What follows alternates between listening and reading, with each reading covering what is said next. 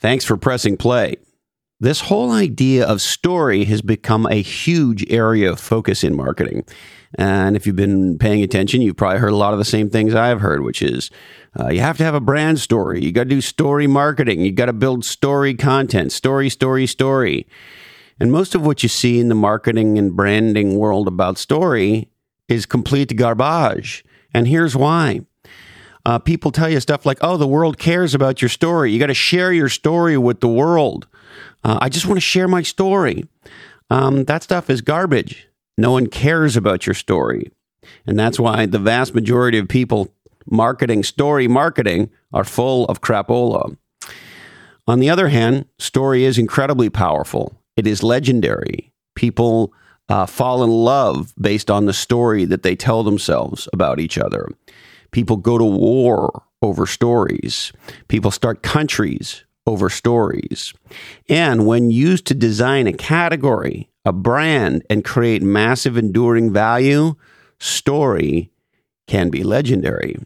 So we asked the guru of the business of story himself, Park Howell, to come and educate us on how to construct legendary marketing stories, how story marketing and category design actually come together, why the Gettysburg Address was legendary story marketing, and pay special attention to Park's thoughts on nursery rhymes. And he's also going to give us an example. You're going to hear him give an example. And the example that Park uses will be in the show notes at lochhead.com if you want to check them out.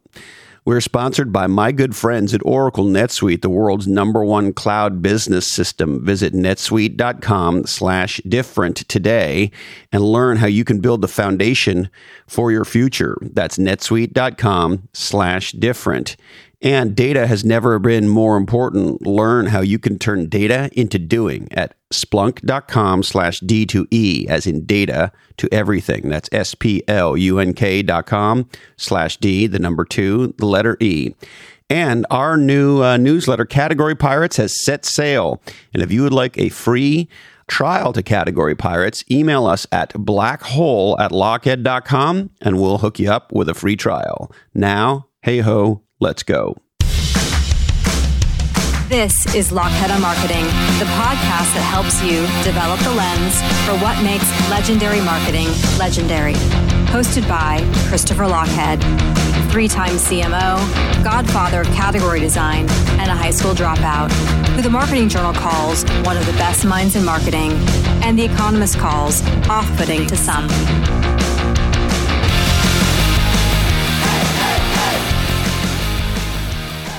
So, Park, what do most marketers get wrong about storytelling? Well, they think you can go to Hollywood and do it the Hollywood way, do it the Pixar way. But it doesn't work because most marketers are not award-winning screenwriters. They're not great at long-form content, and those forms are great for long-form content.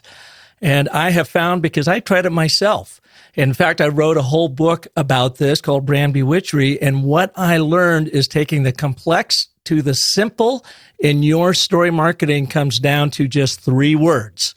And that is one framework built on and, but, and therefore. You perfect that in your marketing, and all the rest of it you can just kind of throw out the window or get better at it, but you first have to perfect your and, but, and therefore. All right, Park, I'll bite. So tell me about and, but, and therefore. Well, it is the perfect 3-act structure. Let's go back to Hollywood for a second, of setup, problem, and resolution. But when you use the and, but, and therefore, you're not often telling a story at first. You are simply setting the stage for your customer. So, for instance, you want to start with the and statement, which is a statement of agreement. And I'll make it really simple where I start from. So the argument is a statement of agreement, Chris, that you and I could agree on, is that most executives communicate and care. Now let's insert the problem, but bore. Therefore, here's the resolution in Act 3. Tell a frickin' story. Can you just say exactly what you just said one more time so that it registers in my database? Absolutely. So if you can boil it down to these 3 words, one framework, 3 words, and, but, therefore. Let me give you an example. And is a statement of agreement. You're setting the stage in Act 1. Most executives communicate and care. Now let's insert the problem. But bore. Therefore, here's the resolution. Tell a frickin' story so you can hack through the noise and hook the hearts of your audiences. If you can get any marketer out there, get this framework down, these 3 words, and, but, and, therefore, it will have a profound impact on how you communicate anything moving forward. I love it. And a lot of things that are deceptively simple, you go, oh, that's really simple. But yeah, hardly anybody does it. And one of my favorite expressions, Park, is complexity is the enemy of revenue. Yeah, that's true. And what I love about the framework and then how you implemented it with your example is you essentially gave me the way to answer the question. So tell me about what you do or tell me about your business. Whereas most people, of course, when you say to them, hey, tell me about your business, fucking A, grab yourself a beer, man, because it's going to take a while. Dude, this is a 1-floor elevator pitch. I mean, you literally can bark this thing out in 20 words or less if you're really good at it. And what you're doing, I've learned this, is it hooks the limbic system or the subconscious of your audience, which that limbic system is always looking for this fight or flight. It's a problem solution dynamic that you are playing to the natural way your brain, your audience's brain, creates meaning out of the madness of being human beings, this problem solution dynamic. Now, what a lot of people will do is they start with the problem in the and statement. And we're like, no, start with the aspiration. What is it that your customer wants? And then insert the problem in your but statement. But here's why you don't freaking have it. Therefore, here's my solution on how to help you get that. And the trick here is to have as much contrast between that aspiration and that problem as possible. Short, succinct, specific contrast. And if you do that, your audience will give you all the time you need in your therefore solution. I just love it. So let me go to one of the things I can't stand about some people who claim to be story brand experts. I saw this on LinkedIn this morning. Some guy posted, telling your brand story is the most important thing marketers can do. And I was like, no, right? And here's the thing. Nobody gives a fuck about your story. Nobody. And what I love about what you're saying here is what they do give a fuck about is them. Their own problem, something they identify with. So your first statement is an empathetic one. You tee up the problem, and then you tease the solution, and away you go. As opposed to what a lot of people who propose to be experts on quote unquote brand story marketing or story brand marketing, which is, oh, the world really cares about your story, so let's talk about your story. And the first thing about your story is you. They don't give a fuck about you or your brand or your company or your product. People care about themselves. And all these idiot story marketing gurus are trying to tell people how to better promote themselves or their product or their brand. Your simple framework is a customer framework. It's a total customer framework because what you always want to do is put your customer in that and statement. Get them right up top so it makes you think about their problem and you talk about it from their standpoint. You come in Act 3, man. The brand is not the center of the story, your customer is. You come in Act 3, but if you set up and connect with them on an empathetic level and then really develop the contrast in their problem so they go, wow, you actually get me. They will give you all frickin' day to talk about how you're going to help them. But you got to start it that way. And so why have so many marketers fallen into this trap, Park, of thinking what they should talk about is their brand as opposed to the customer and the customer's problem? Yeah, it's navel gazing. I mean, it's social media. It's you go on Instagram and Instagram stories, which is the biggest misnomer going. There is no storytelling going on there. It's just a bunch of garbage coming at you. It's total narcissistic navel gazing. The brand always thinks they got the best offering everybody should just obviously buy into it and know that it's the best offering without taking the time to understand what your customer is up against.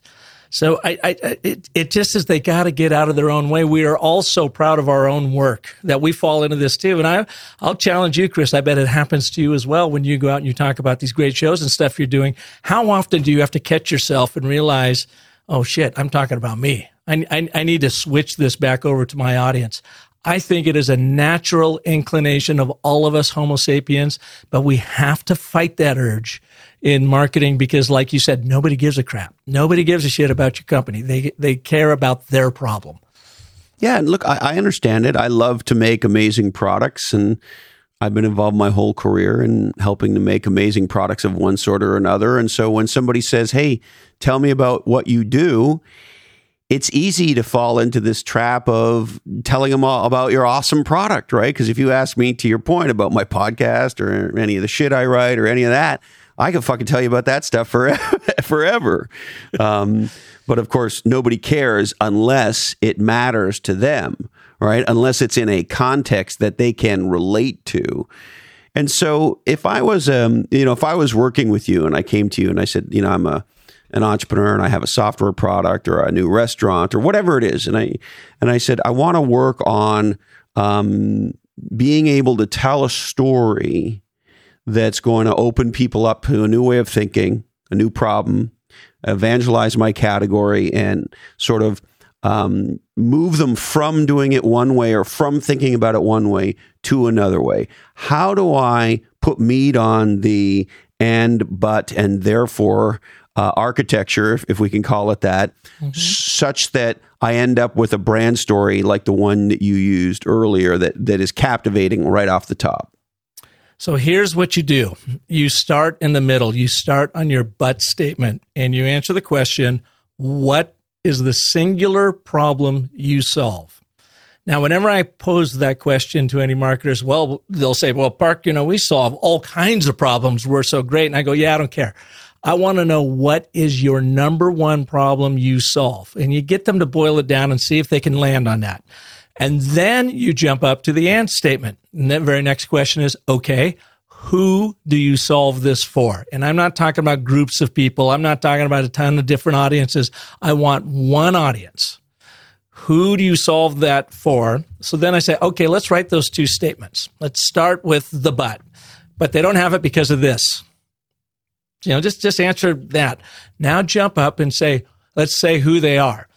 For tech savvy executives who appreciate a solid CRM and it's important to their business to keep their people motivated and focused, but are mired in the confusion of the CRM industry out there without a simple solution. Therefore, we make CRM easy with blah, blah, blah, blah, blah, blah, blah, blah. Now, I'm just kind of spitballing that one, but you can see where it's coming from. Yeah, no, that's very helpful. Now, I will tell you, your book, Play Bigger, was a huge benefit to me because you used the ABT in it, and I don't even know that you realized it. And the fact of the matter is we're all intuitive storytellers. You have proven yourself to be a brilliant marketer, so you are probably more intuitive and you understand this, but you're not necessarily intentional about it because nobody's taught you this. And yet I saw it. So when I used your approach to category design for one of my new customers about 4 years ago as an all-natural supplement for the allergy world. Hey, I need that.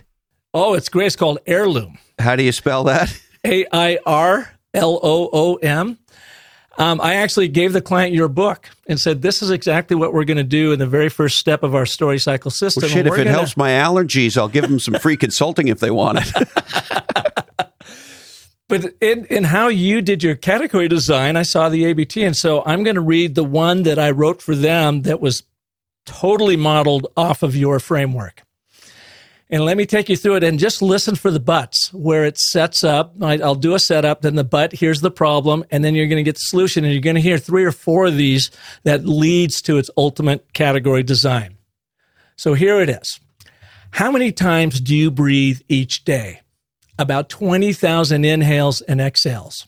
And that's not always easy if you suffer from airborne allergens. Some 50 million Americans do, 75% of which still rely on over-the-counter medications. Okay, now what I've done right there, Chris, is that is all exposition. Here comes the first big but. But they don't realize that these drugs are often ineffective and could be making them even sicker. WebMD lists 34 side effects to common allergy meds, including dry mouth, drowsiness, itching, irritability, and nightmares. But they don't mention what other studies have found, that prescription and OTC allergy drugs can lead to cognitive impairment, including lowered IQ and potential increases in dementia and Alzheimer's. When it comes to understanding the true impacts of allergy meds, Americans are suffering from a severe case of mental mucus. Until now, introducing Heirloom for conscious allergy relief.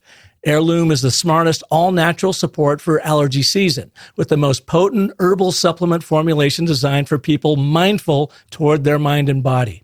It's small batch, fresh allergy relief centered on clearing the air about the environmental and big pharma impacts of allergy season on you, so you can inhale a healthy dose of life again. That's a fucking great piece of work right there, Park. Well, thank you. I mean, like I said, I followed your category design because when I saw how you did it in your book, I said, geez, there's the ABT and he's using it over and over again. Problem, conflict, contradiction, and then remedy. And you notice in that document, in that phrasing, 2/3 of that was setting up the problem. 1/3 of it, here is your answer. Most people, most marketers will flip that completely on its head. Share the answer and then try to support their opinion that that's the answer. Now you don't have to because you've made your case before it. Park? Yes, sir. Is it wrong for one man to love another man? I'm glad this is just audio and you're on the left coast and I'm out here in the desert.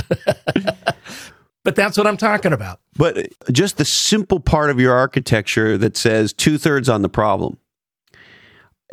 I have said it so many times, explain to entrepreneurs and marketers, the bigger, the more urgent, the more strategic the problem, the more time, money, and energy people will put into solving the problem. And I've had entrepreneurs say, well, when do we get to talk about our solution? I'm like, maybe never. Because the bigger the problem, and here's the other thing that most people don't understand. You were talking earlier about cognition in the brain. There's a weird switch that goes off in the brain. When somebody articulates our problem more powerfully and effectively than anyone else we've heard, the human brain makes the assumption that the person so perfectly articulating our problem, by definition, must have the solution. Mm-hmm. And so, just to underscore your point, it's the problem that matters. And if the problem lands, they assume you have the solution. And yeah, at some point they're going to want to hear about the solution, but the reality is it's all about getting the problem to land. Well, and what about the understanding and empathy that is created between you and your audience? Someone, they say, shit, he must really know what I'm going through because he so clearly articulated my problem. So there's immediate trust built there too. I wouldn't discount that. So yes, they go the light switch goes on and goes, he's got my answer. But you know what? He gets me because he just so clearly articulated it. Yes. And here's another one that drives me insane about the idiots in the story marketing world. Now you have to have a really good founder story or founding story. How the company, right? And again, nobody cares that you and your cousin got together in the garage and started fucking around on this thing unless it's in a context that matters. So by way of example, we, not that long ago on Follow Your Different, had this extraordinary entrepreneur named Gloria Huang on. And she's the founder of 1,000 Helmets, a new category of bike helmet focused on the mobility market as opposed to the traditional biking market. Anyway, incredible entrepreneur. Well, on their website is their founding story. In this case, the founding story is germane because what happened to Gloria was a dear friend of hers died on a bike not wearing a helmet. And she was a bike rider who didn't wear a helmet either. And she woke up and she started looking for helmets and she thought they all kind of sucked. And she said, there's got to be a better way. And away she went, right? So my point is, when you read the story that says, well, the founder of this helmet company, Gloria Huang, started the company because she lost one of her best friends in a bike accident, that it relates to the fucking story of why you should wear a helmet and maybe be interested in this new category of helmet. It's not just a generic founder story of two people in a garage. And somehow people think that having a good founder story that's not connected to anything that is empathetic or of interest to the customer problem is a good thing to go do. Yeah. Hey, Chris, a good story can kill a bad product quicker than anything. And if you've got a great founder story well told that has nothing to do with the product you're offering, you create a disconnect there. But now in the case of the bike helmet person you're talking about, yes, here's what's driving her. Here's her Simon Sinek why. I lost my good friend to this. I went to get a helmet. They all sucked out there. If I felt this way, then someone else must too. So I went out and founded this company. And that's why I've poured my heart and soul into the design of this helmet. It's safe. It's stylish. You're going to love it. So yes, that is. But you know what? There are a ton of those stories out there that have gone untold, and they are like gold sitting below your feet. You just have to unearth them and tell them well. But it has to tie to your why and why it is you do what you do in your business. Huge believer in that. And so when you're a master at it, of course. And so you gave a great example of how a story fulfills a category design. And I hate to put you on the spot, but can you think of a founder's story that similarly kind of sits in the right kind of context? Well, I could tell you the founder's story to Heirloom, which is amazing. And we couldn't tell it at first because these were such prominent healthcare professionals that they were afraid that they would come across looking like Dr. Oz if they found their own supplement. But they've gotten over that because they know how important this is. And by the way, this particular supplement has quercetin in it and has been hugely helpful in COVID because quercetin has a way of going in and putting this protective coating around your cells. And so even if you get COVID, it has a harder time spreading in your body because of this, but I won't go on. But their quick founder story is she worked in Health and Human Services in the Obama administration in DC, and he is a very, very famous spinal surgeon out here in Arizona, and they lived in Tucson and would go back and forth to DC. She got horrible, horrible allergies, and he came home one night after a long day of surgery and found her lying on the living room floor. She couldn't even get herself up to go upstairs. She was in such bad shape. She was taking injections and taking all these meds and whatever, and she said it felt like they were killing her. And these are really, really healthy folks. Sham and Avni Shridharani, by the way, you can look them up. She looked up at him through teary eyes and said, "You're a smart man. You should be able to find something that can help me." To this point, Sham had never gotten himself into the supplemental world, but he knew that these meds were killing her, or just not helping. So he went in and he studied and he found these 5 compounds he brought together. First tried them on her. She immediately started feeling better. Family and friends said, "Wow, Avni, what are you taking?" Well, Sham has put together this concoction, if you will. And over the course of the next 5 years, he would make it for other people, and everybody got better and better and better. They finally said, we need to take this to market. They didn't need the money because they're very successful in what they did. They just felt like we have found something that can make a difference out there.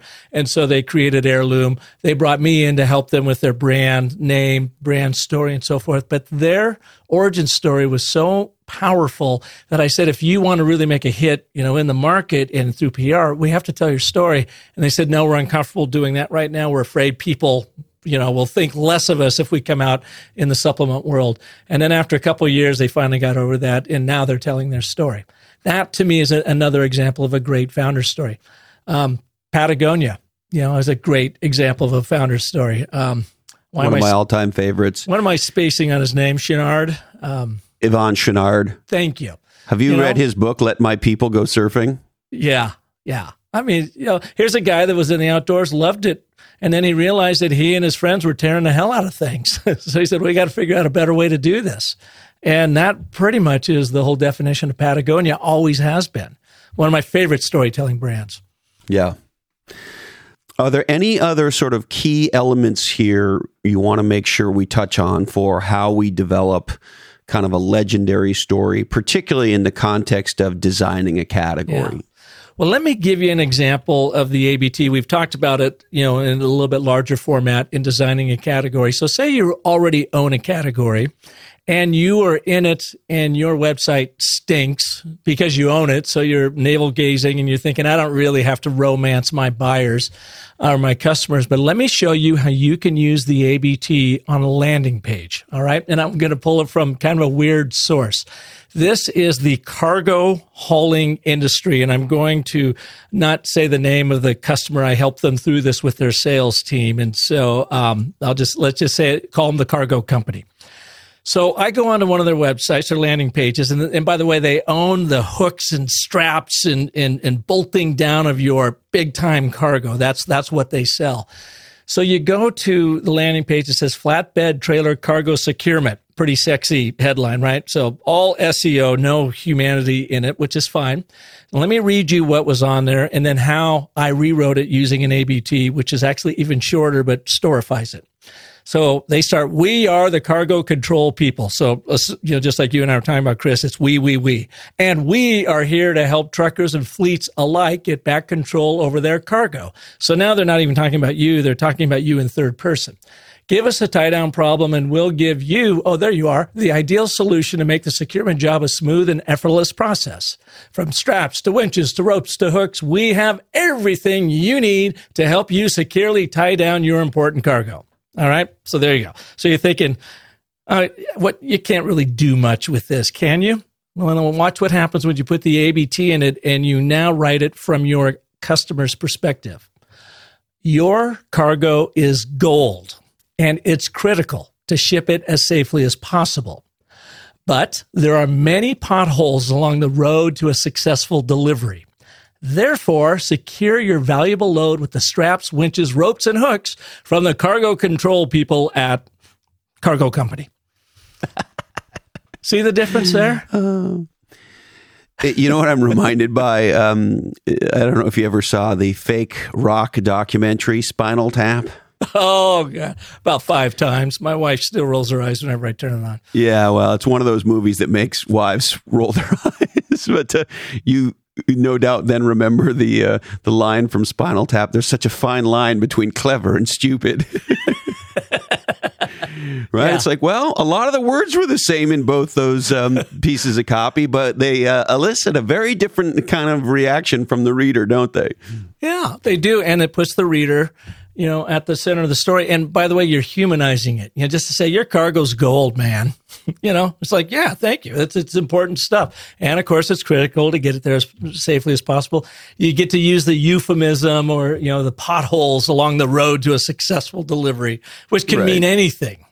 But gosh, it sure plays nicely into driving down the road with a bunch of cargo. And then, by the way, we're here. Here's what we do to make sure that you get it there as safely as possible. So we make a statement of empathy or understanding of some sort, throw in an and just to get it over the top. We're raising the stakes when you throw in the and. So that statement of agreement, and it's important because, but it's a big fucking problem. Therefore, ta-da. Yeah. 6-minute abs. Yeah. Here you are and you want this, but you don't have it because of this. Therefore, we're going to deliver it to you by doing this. I mean, if you're going to boil it down to something. The other interesting thing, and I'm guessing it's very purposeful, so I want to ask you, and if I'm right in my assumption, underscore, the but is not the customer's fault.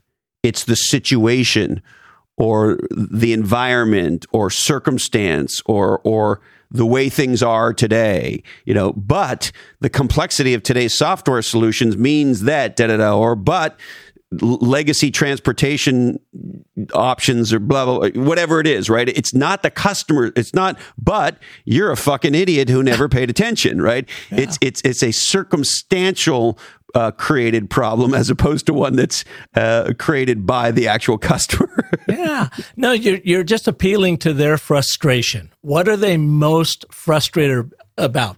What do they want, and what is standing in the way of them getting it? And it could, actually be customer self-imposed, but you're not calling them out. You are just speaking to that problem and that frustration. So you get them nodding, saying, yeah, you know me because you know what I want. You know why I don't got it. So you got a way I can get there? What is it? I love it, Park. Doesn't it seem so basic, though? I know, but nobody does it. I know. And when they do, shit changes, right? Their revenue changes. Yeah, because when they figure out, and I'm going to spend the rest of my life saying this, brands are about us. Categories are about customers. Yeah. Right? They're about customer problems. They're about customer opportunities and what they should do to solve those problems or access those opportunities. And people who speak about things that matter to others tend to be the ones who win, as opposed to those who just talk about their fucking selves, which is why I argue the entire marketing world, the entire entrepreneur world is massively over-focused on branding. Yeah, I think you're right. And it goes back to this idea you had said a little bit earlier, too, because I want to really drive this home. You said it seems so simple, or people think it seems so simple it couldn't possibly work. And I've had people literally in sessions. I had one lady, it was a tech company, and she was the head of their web development, and she was a big old gal, and she had her arms crossed, and she was freaking mean mugging me for about 10 minutes. And I'm going through the ABT, and I finally looked at her, and I said, Claire, what is it? What's bothering you? She goes, this ABT stuff is just reductive and insulting. It was like I was boiling it down and trying to take away from their intuitive, their intellect, and I go, no, it's simple and powerful and hard to get it right. And I'm just not making this stuff up. If you go to the Gettysburg Address, you will see the Gettysburg Address is a perfect and button therefore. The Gettysburg Address, did you know that Lincoln was not the keynote speaker at Gettysburg that day? Nobody knows this. The dude speaks before Lincoln. His name was Edward Everett. He was the former Secretary of State, self-proclaimed orator. He spoke for 2 hours. Lincoln steps on stage and addresses the crowd for exactly 2 minutes, 272 words. And yet it's one of the most iconic, legendary leader addresses of all time. And if you look at it, it's set up in a perfect and, but, and therefore framework. He was just a brilliant storyteller. He knew the power of contradiction and consequence, and that's what he was delivering that day. If you look at any nursery rhymer, 90% of all nursery rhymes are an ABT. Little Miss Muffet sat on her tuffet, and she was eating her curds and whey. But along came a spider who sat down beside her. Therefore, Little Miss Muffet ran away. It's this powerful dynamic that's been around forever. Let me read you one that I love. Jack and Jill went up the hill to fetch a pail of water, but Jack fell down and broke his crown. Therefore, Jill came tumbling after. Now, back in 1991, Crown Royal came out with one of the greatest ads. It was done like it was knitted on this purple background. It's like needlepoint, and it's Jack and Jill. And it reads, Jack and Jill went up the hill to fetch a pail of water. Jack fell down and broke his crown royal, and now Jill's dating some guy from L.A. When I saw that ad, I just laughed my ass off. I was a young copywriter at the time, Chris, and I said, that is so freaking brilliant because it was just having fun on that rhyme. But you know what? There's the ABT right there. It just, everybody knows what it is. They did it in a novel way, but there's the ABT once again. You see it everywhere. And you just proved something that I've always believed, but never quite had the tools to articulate it powerfully, which is Dr. Seuss was one of the most legendary marketers of all time. And the reason I've always said that is we remember so many of the lines, and part of marketing is being memorable. And he sets that stuff up all the time, doesn't he? Yeah. It's like in a nursery rhyme. He really does. Our middle child, our son Parker, went to film school at Chapman University, graduated 2010. He's been in Hollywood, and he does a lot of directing of virtual reality and mixed reality. He now calls it films and TV and live streaming and so forth. They went to Burning Man, first time he had ever gone to Burning Man with some of his film school buddies, and they created a film there called Oh, the Places You'll Go at Burning Man, using Dr. Seuss, but they went and they captured all of the characters from Burning Man reciting the entire story.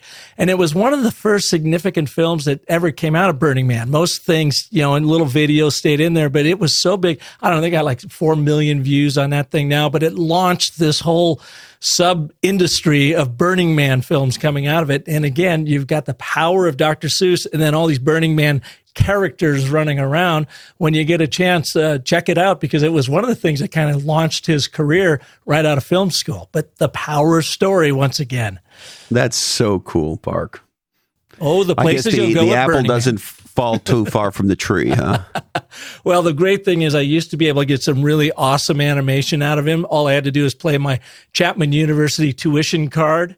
And then that ran for several thousands of dollars, and finally he goes, yeah, I think we're pretty much made up there. And so then I had to start paying him for my animations. And finally, I just got a really cool one out of him demonstrating my story cycle narrative thing. And I said, tell you what, this will be my Christmas present and birthday present. So he didn't have to buy me anything, but I got some animation out of him. Horse trading with your son. It turns out that saying to him, hey, I fucking brought you into this world. Now make me an animation. That runs out of steam after a while. Yeah, the longer he lives in Hollywood, the more woke he gets. Yeah, that doesn't work anymore. Yeah, Dad, not as important as he once was. No. But going back to your question about category design real quick. Yeah. You use the ABT by getting it so super focused, nobody can share the same ABT as you. And when you get to that point that nobody can say it like you can say it and mean it, then you now have just put a little shadow on your category design, has helped separate you, differentiate you from everybody else. But this is a fabulous little algorithm tool to help you do that. I love it, and it ties something to one of my friends and mentors, Rick Bennett, says. He was the original ad guy for Larry Ellison at Oracle and Mark Benioff at Salesforce, for that matter. But one of the things he said Ellison always used to say on differentiation is, never say anything that your competitor could say too. Absolutely. And so if we use the ABT properly, to your point, we get to say something in a way that our competitor can't say. Absolutely. And it makes you focus on the problem you solve, the singular problem for the singular market. Even though you may play off to 2 or 3 different markets, get super focused on that market and that problem you solve. And then hopefully you have a unique way of solving it that really actually works. And then you got gold. Yeah. I love it. Anything else, Park? No, I think I'll take a drink of beer here and regroup. That sounds like a good idea. I might share a scotch with you on that one. All right, brother. Listen, I can't thank you enough. This has been awesome. I hope you'll come back. And thank you for doing such legendary work in this area. It's so, the ability to tell a powerful story changes the trajectory of companies and lives. And I really appreciate the great work that you do. No, thank you, Chris. Thank you so much for having me here. Truly appreciate it. My pleasure. All right, there he is. The legendary Park Howell. Check out his business podcast. His podcast is called The Business of Story, wherever you get legendary podcasts. The Business of Story. Our friends at Atranet have been building legendary B2B websites in Silicon Valley for over 20 years. Remember, your website is more often than not the first impression people have of you, so why not make it legendary? atre.net. Visit them today.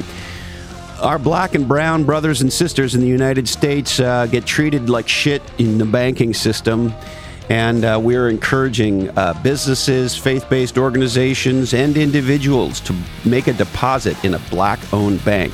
We call them justice deposits because moving part of your cash to a black-owned bank means they have more money to lend. And as you know, every loan is a dream coming true.